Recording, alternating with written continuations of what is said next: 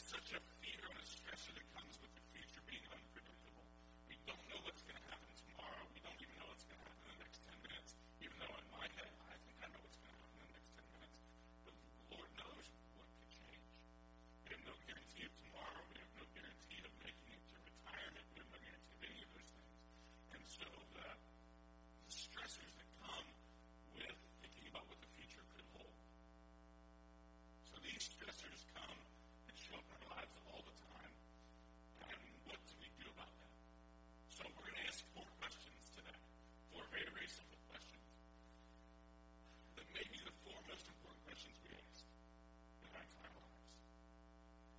And when we encounter the stress of situations, the stress of people, the stress of circumstances, the stress of fears, the stress of conflict, we're going to ask ourselves 4 questions. Okay? So let's look at our first question. What will be the center of my life? Now, this is an important question for a couple reasons, but one is very, very simple. You understand that there is somebody in your existence right now that wants to be the center of your life. Sometimes they're real short. Right? They're real tiny. Some still have diapers on and not yet been housebroken. Right? So there are those people, right? And sometimes they're older, sometimes they're your age, sometimes they're your boss, sometimes they're your employee. But there's somebody or something right now that is vying to be the center of your life. And that is a point of stress. Because most people, us included, when we don't get what we want, we react poorly. When things play out differently than the way we think they should have, we react poorly, which is a point of stress for everybody. Right? Everybody. We probably all have a context we know of. We may not know the person's name, but we know their face, and we certainly know their child's name because we heard it a million times. True story. Many years ago, my kids were somewhat smaller, and we are at the Florence Mall. This is back when the Disney store was at the Florence Mall. Okay? So we know this story. Not because I got arrested with the jailer in the situation, but because I've told this story many times.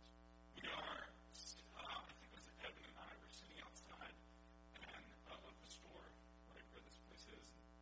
We go into the store and we observed this one very simple thing. The boy who was 7-ish wanted something.